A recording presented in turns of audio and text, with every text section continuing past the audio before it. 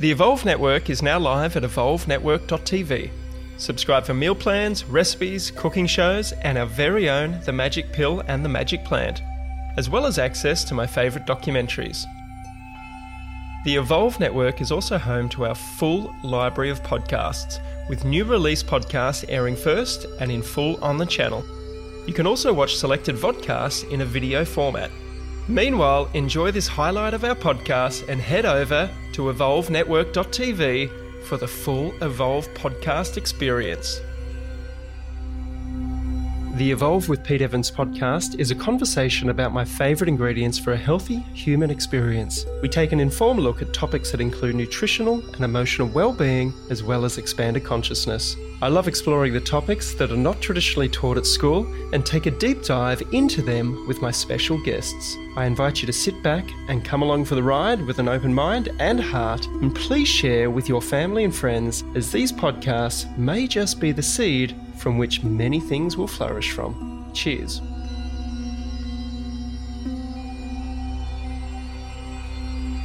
We've been using Waters Co. water filters for the last 10 years, and I wholeheartedly trust my family's health with them. Waters Co., established 1977, have personal and domestic water filters, which turns your ordinary tap water into great tasting, alkaline, ionized mineral water, which removes up to 99.9% of fluoride, heavy metals, chemicals, and bacteria, so you can love your tap water again.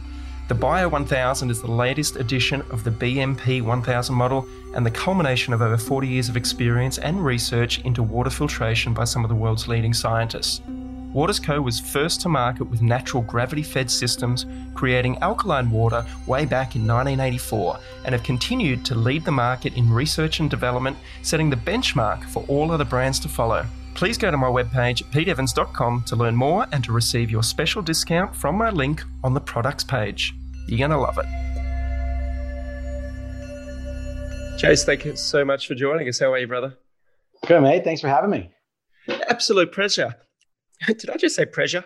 Absolute pressure. Not pressure, but pleasure. And, that means if I stumble, I won't feel so bad now. Perfect. That's what this is about. Stumbling, getting back up, working it out, evolving. So that's it. We're only human, right? We are only human, and this is what I'm excited to talk to you about today. Is this understanding and awareness of what you've learned over the years in regards to being human, especially when it relates to the work that you do with acupuncture and Chinese medicine and any other modalities that you have put into your toolbox over the years. And I'll just, for anybody that's listening, and if you see this man as a familiar face, he has been being an integral part of the Evolve Sanctuary over the last few months in coming in and looking after all of the guests over the weekend. So number one, I thank you for that, because everybody loves your energy and loves what you do with them and their bodies. It's my pleasure. Like I say, thank you very much for giving me the opportunity to be a part of it. And, what you guys have created there at the Sanctuary is amazing. Oh, thank you, brother. So let's get into this. History of you developing your skills and knowledge through these holistic therapies, and that it's not woo-woo. That's probably a good thing. No, it's not. I say that to everyone because I'm a lecturer at Endeavor College as well. So as I'm teaching this, I'm always telling people that this is a science. It's a medical science. It's the oldest medical science we have on record with Chinese medicine.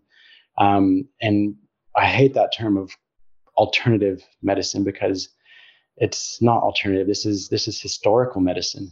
But yeah, look, a bit about my story. I grew up in the States, in Colorado.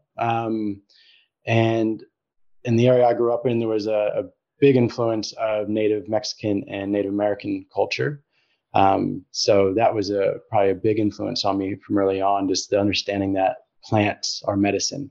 I was teaching a course this morning, and this kind of came up.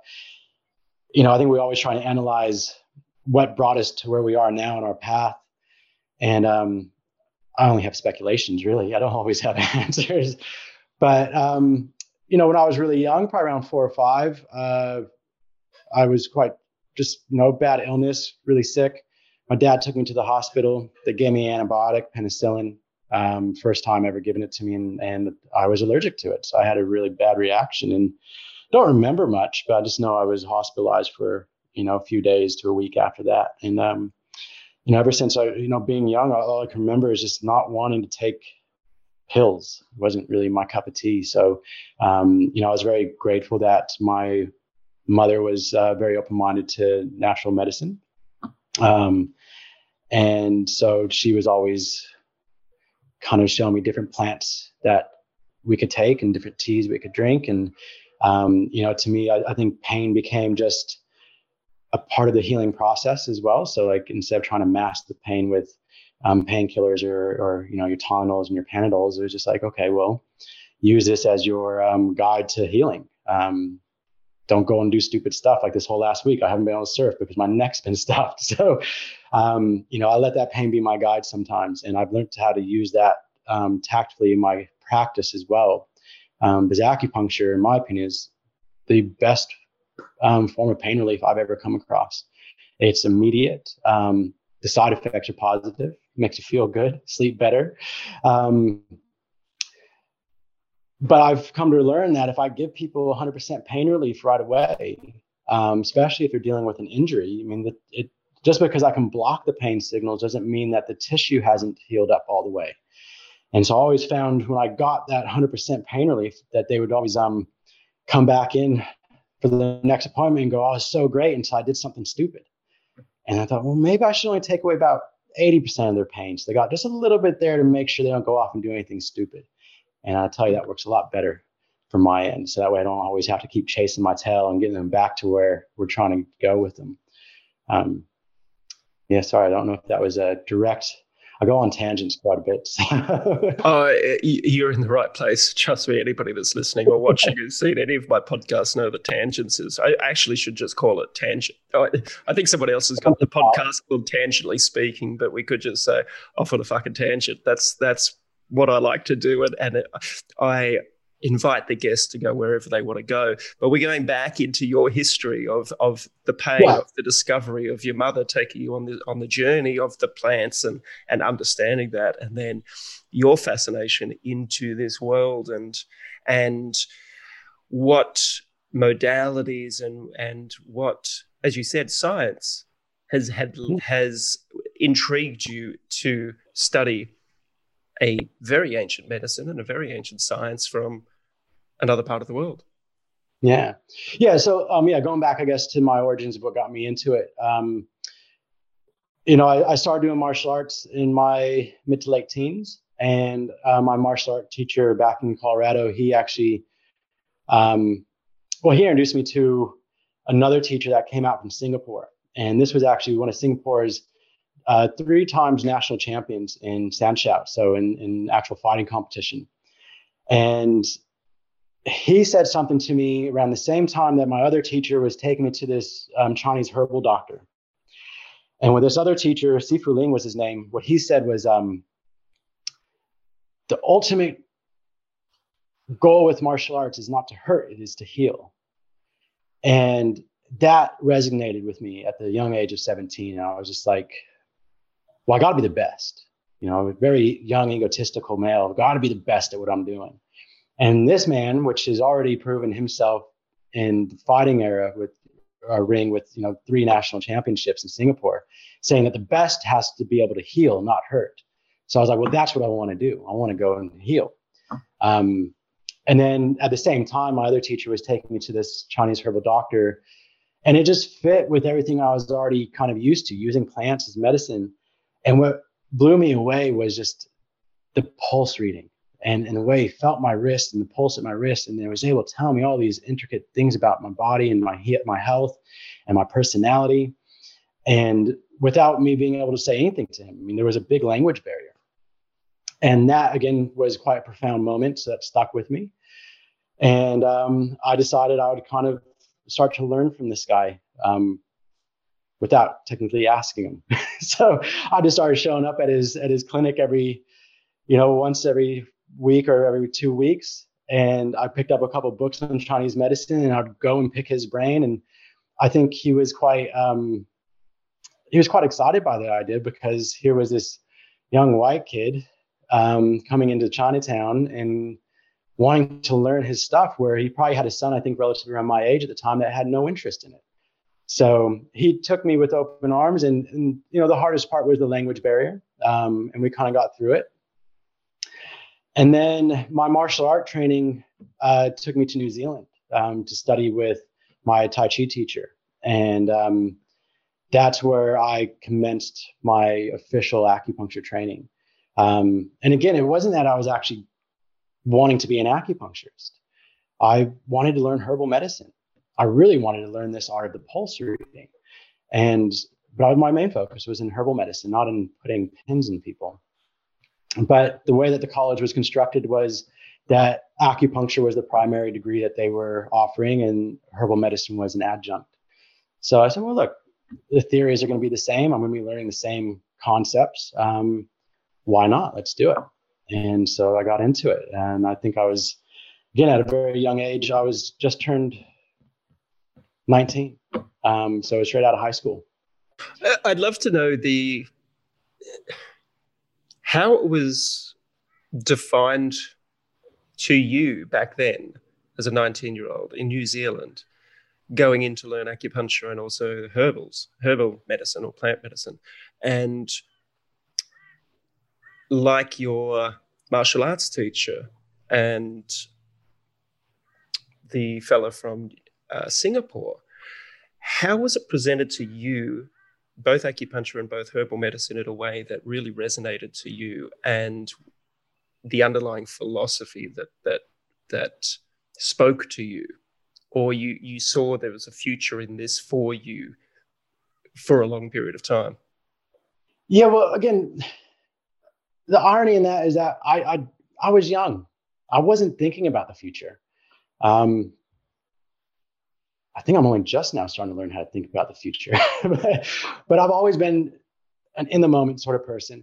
And a lot of it was just really the romance of the philosophy of this ancient culture of,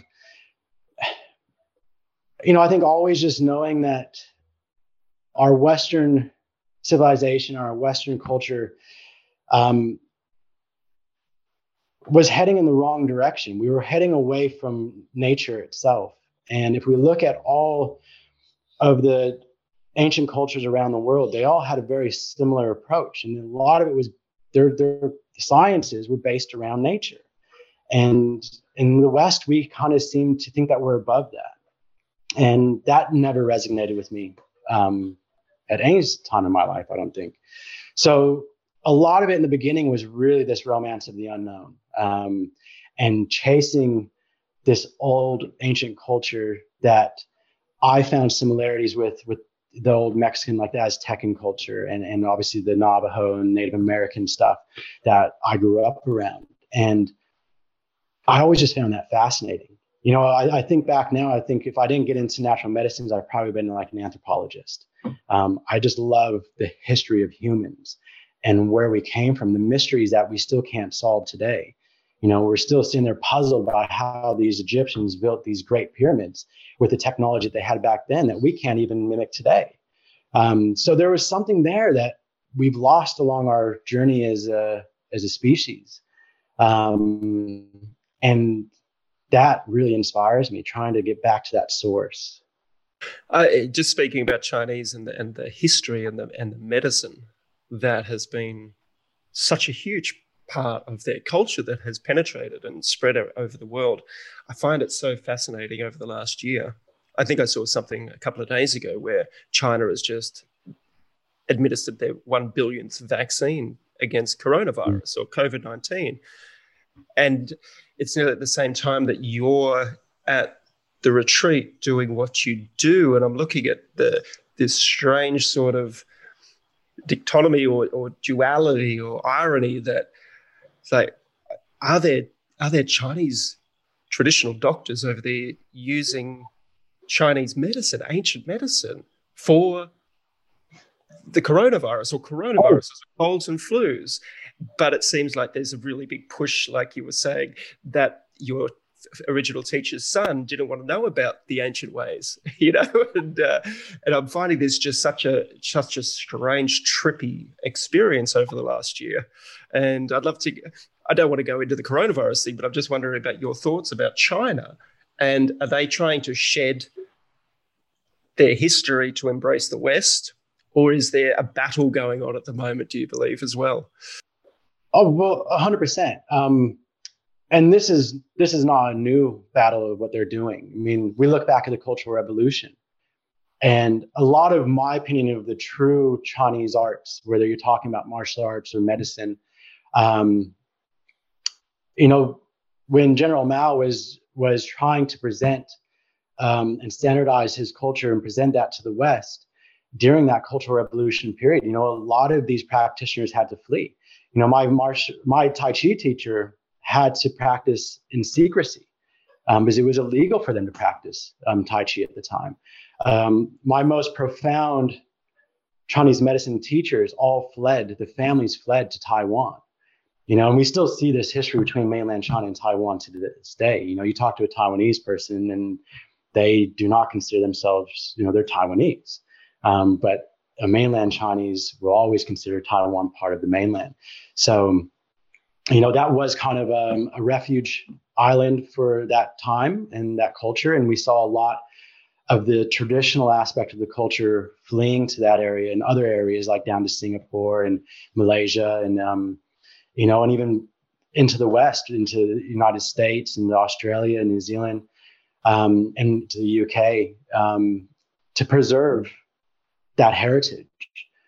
So China is always, in my opinion, and I feel kind of, it's not my place to say what China is doing because I'm not from that culture. But from what I've viewed is they've always been trying to prove themselves to the West because somehow, the West is just, it's come out of nowhere and it's hit all these other old cultures, it's blindsided them. So now you have one of the richest historical cultures that's feeling like it has to prove itself to this new Western model. And we saw that with the medicine. So, and I'm just going to interrupt here because it's so interesting being a chef over the years. Chinese culture, Chinese cuisine, Indian cuisine, Sri Lankan, Indian, Pakistani, that area, Middle Eastern cuisine. These cultures that have such a beautiful connection to nature and such a reverence to their national local flora and fauna that they can use as medicine, but as a gift to the world, really. I remember when I was a kid and my mum used to take me to the Chinese restaurant, the one that was in the town. It was like, we're going to eat Chinese. Like, what an amazing experience this is. And when you were talking about that, I was like, I bet you they haven't given up on their food culture just yet. But what we see here in the West is not their true cuisine. We get this whitewashed version of it. And oh man, like when I go to China, all I do is eat. I have like 5-6 meals a day. In fact, to me, I go out there to intern with doctors and I just turn it into like an eating fest, really, because the food is just to die for. And it's so diverse. And, it's nothing like what we categorize it as in the West. There's some similarities, but yeah, it's so different. Yeah, it's nearly like I think the cuisine will be the last bastion to fall. Like if these nations give away their culture or their cuisine, then it's game over. If it becomes this vanilla globalist mentality about what we're going to eat. Yeah, fuck. Yeah. But I'm glad that they're still holding onto their cuisine. And no, they're very proud about their food. So I'm fascinated about this. If you want to go into it a little bit deeper about this sort of breaking away of, because I had no idea Tai Chi could be outlawed, and it's when you're saying that it a little fear just entered. Maybe fear isn't the right word, but a little, oh shit. What is happening now in this country? in different Western countries that they're trying to outlaw, whether it be free speech, whether it be, I don't know, I won't go there, but it's just fascinating. So tell me a little bit more about the pushing down or the suppression of the Chinese therapies. Yeah, I mean, look, you're right. We're seeing things that we take for granted as freedom, potentially on the cards of being stripped away from us. So yeah, it's a pretty scary thing. And, it was quite interesting spending, over 10 years studying with my teacher in New Zealand, which originated from Shanghai. And hearing his life story, because he got into this stuff as an 8-year-old. So, this was all right through that whole Cultural Revolution time. And it was, I think it would have been a very interesting era to go through. Feeling, I don't know if there would have been shame for him, but to have to hide things. I think as a kid, there was probably some excitement about that. I think any kid would be excited about, I'm doing something in secret. Ooh, how nice is this? But for his teachers, I'm sure there was a lot of anxiety, to be bringing these kids into this world. And if they ever got caught, penalties are pretty serious over there. So, it's pretty much a form of treason at the time. So I'm sure that it would have been, a pretty stressful time for the teachers, but maybe a level of excitement and that underground sort of culture for the youth that were growing up through it. But look, as a lecturer at Endeavor and teaching, modern Chinese medicine, or what's labeled as TCM, traditional Chinese medicine nowadays. And look, I was the same when I first learned this, because this is the standardized version of the medicine that has been presented to the West. And so this is what we learn in the West. And what they're also learning in China, but they get a little bit closer to the source of it in China than what we're getting out here. And it wasn't. Are you saying you're getting it's a little bit watered down, like the cuisine type thing? Yeah, 100% watered down, because we're dealing with an issue of translation. This is an ancient science from a classic ancient language. So, you talk to most modern Chinese today, and they can't read classical Chinese, let alone be able to interpretate it. So that's like us trying to be able to go and read Latin. Just because English comes from Latin doesn't mean us English speakers can go and read that stuff. So, and then you're taking it not just from classical Chinese to modern Chinese, but then you also got to take it from Chinese to whatever culture you're translating it in. So there's been a huge issue of mistranslation as this medicine has moved into the West.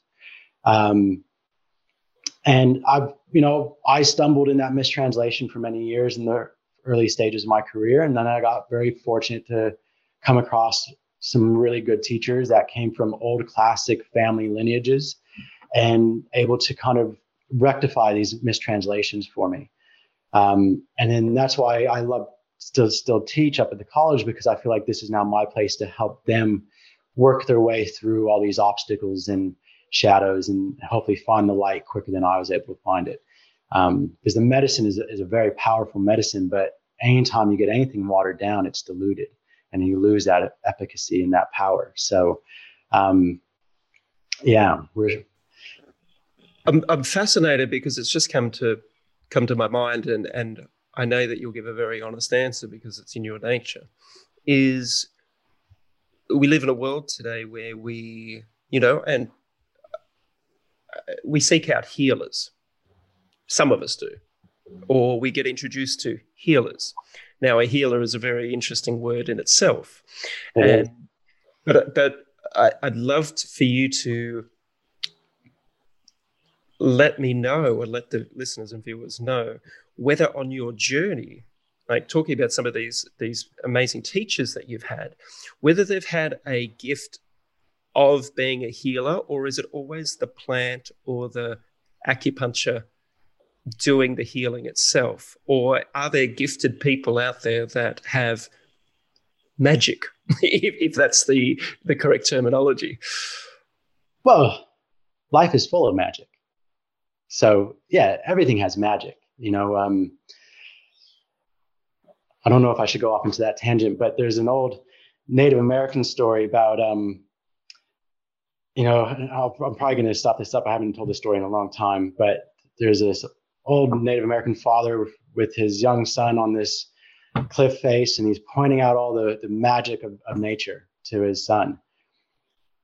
And then he points up to an airplane going overhead, and he goes, but see, now that's magic too. That's the magic of the white man. And that points out something quite clear, because, we create magic. And of course, everything around us, nature itself is magic. So whether I'm not into labels when it comes to the health profession. As an opera registered practitioner, I'm allowed to give myself the title of a doctor. I do not give myself that title, and I don't give myself the title of a healer. I would say that my teachers, the things that separate them apart from the others is their brilliance. They are brilliant individuals, and they think on a higher capacity, definitely a higher capacity than me. So they give us a lot to learn from. And those sort of people, that's their magic that they're offering, is this higher understanding. And if we're not open to receive that at the time, then we're going to miss out on those lessons. Is the brilliance their authenticness? I think it's their authenticness and their passion. Passion presents in a lot of ways. And I think when you find someone that's passionate in their craft, then they're always going to be good in their craft because they're devoted. Well, what I found beautiful the other day, and I hadn't seen this before, but when you were at the retreat and you had our guests face down on the massage tables having their acupuncture, I was walking past because I like to give you a space there. But I noticed that you were it was either Qigong or Tai Chi in there by yourself. Everybody's got their head down, so no one's witnessing what you're doing in there except you, right? Yeah. And I was like, oh, fuck, Jason's fucking in there, like in his zone. And it was really quite, it made me so appreciative of the fact that you're walking the walk and talking the talk. You talk to me about what you were doing in that, because I haven't even asked you. And if you want to keep it as something personal and private, then that's cool too. No, not at all. I mean, look, I think I've talked about maybe one or two of the groups about that. Because what I'm doing with those sessions is it's obviously an introductory thing.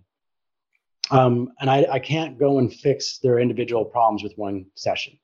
So I kind of developed a double treatment approach that I'm giving those guests, that as I break it down to them, it's a yin and yang treatment, because everything is yin and yang. We cannot separate yin and yang. And the concept of yin and yang is balance. We all need balance in our life. So the first part of the treatment, when they're face down, which you observed, is the yin treatment. And the irony, so it's not irony, sorry. The way I explain it to them is that the back itself, so our back is our yang surface. So we're using the yang surface to nourish the yin organs. And so we're using these yin points on the yang surface. And I know it's starting to kind of sound a bit complicated, but it's really about just keeping balance within everything. And so during that first phase, that first treatment, which is the yin treatment, I do Tai Chi, which is a moving meditation. And so I'm bringing yang into the room while they are yin, while their bodies are kind of going into that parasympathetic and that rest and relaxation, so that the nutritive healing can start to happen. That's yin. It's all about, stimulating these yin organs to help them create better nutrition for the body. So it's more of a nurturing side of the treatment. But it's important to have that balance. So then when I flip them over and I do the yang side of the treatment, which is on the yin surface, but I use yang points that are all about stimulating and activating and getting movement, then I do a sitting meditation. So then I bring yin into the room. So that way, my concept, and whether this actually means any difference to what they experience or not, who knows? But to me, it just makes me feel more complete in what I'm doing, because when I'm offering a yin side of the treatment, I'm bringing yang into the environment. So I make sure we have this balance. And then when I'm bringing activity and yang into their treatment, I'm subduing my movement and bringing yin into the environment. So there's this constant balance. Whether it influences their outcomes, who knows? Well, have purpose. At the end of the day, you're balanced. Exactly. Yeah. Yeah. Which is, again, going back into the word that you talked about before. I really hope you enjoyed the first half of this podcast. If you'd like to listen to the rest, please visit evolvenetwork.tv. That's evolvenetwork.tv. We'll see you there. The information, views, and opinions expressed in this podcast should not be treated as a substitute for nutritional, medical, or other advice by a qualified professional. Guests in this podcast express their own opinions, experiences, and conclusions. Nothing in this podcast should be used to diagnose, treat, cure, or prevent any medical condition. Neither Pete Evans nor any sponsor endorse any views, opinions, or conclusions expressed or shared in this podcast.